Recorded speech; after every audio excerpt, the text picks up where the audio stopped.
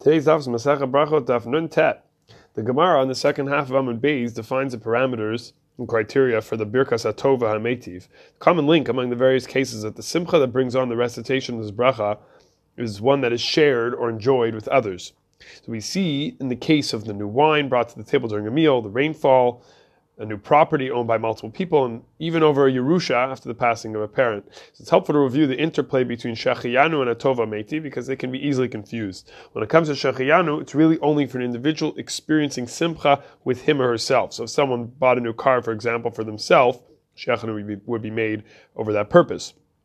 If the couple purchase a car together, each of the buyers or new drivers may make an individual Atova Meitiv, or one makes the bracha with kavana while the other person listens for that bracha. So the Tov HaMeitiv, Tov is for the one who maybe made the purchase, and HaMeitiv is the one who's going to enjoy it in addition to the one who made the purchase. The circumstance of these brachos is another circumstance of these brachos is for a Shmua Tova, a really exciting, joyous piece of news.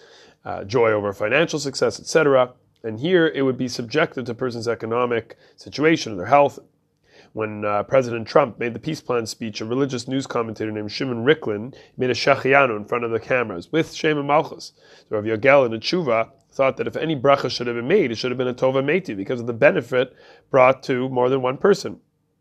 At the same time, and this could be applied to other forms of good news, if the news is not quote-unquote final in the sense that no actual change has occurred, it's just talk, it may be like the Mishnah Berurah brings, that if one hears that a ganav was caught, if a thief, a robber was caught, you shouldn't make the bracha until the stolen items are actually returned to you, the person who was stolen from. So here, a Tova Meitiv would not be said until the news comes into reality. There's also a discussion about a good report that also includes some future bad news, perhaps mixed in with the good, whether the Tova Meitiv requires 100% to be a Shmua Tova. So if a health report or a financial report or even a peace plan has some future elements that could be not actually good, quote unquote, are we allowed to focus? How does it work? Can we focus on the Tov, on the aspects that are pure Tov, and make the bracha? Or does it make a difference that the fact that there is going to be something that maybe will come out of this that isn't necessarily tov in its objective sense? So Shulchan Aruch says explicitly that a person is allowed to make a bracha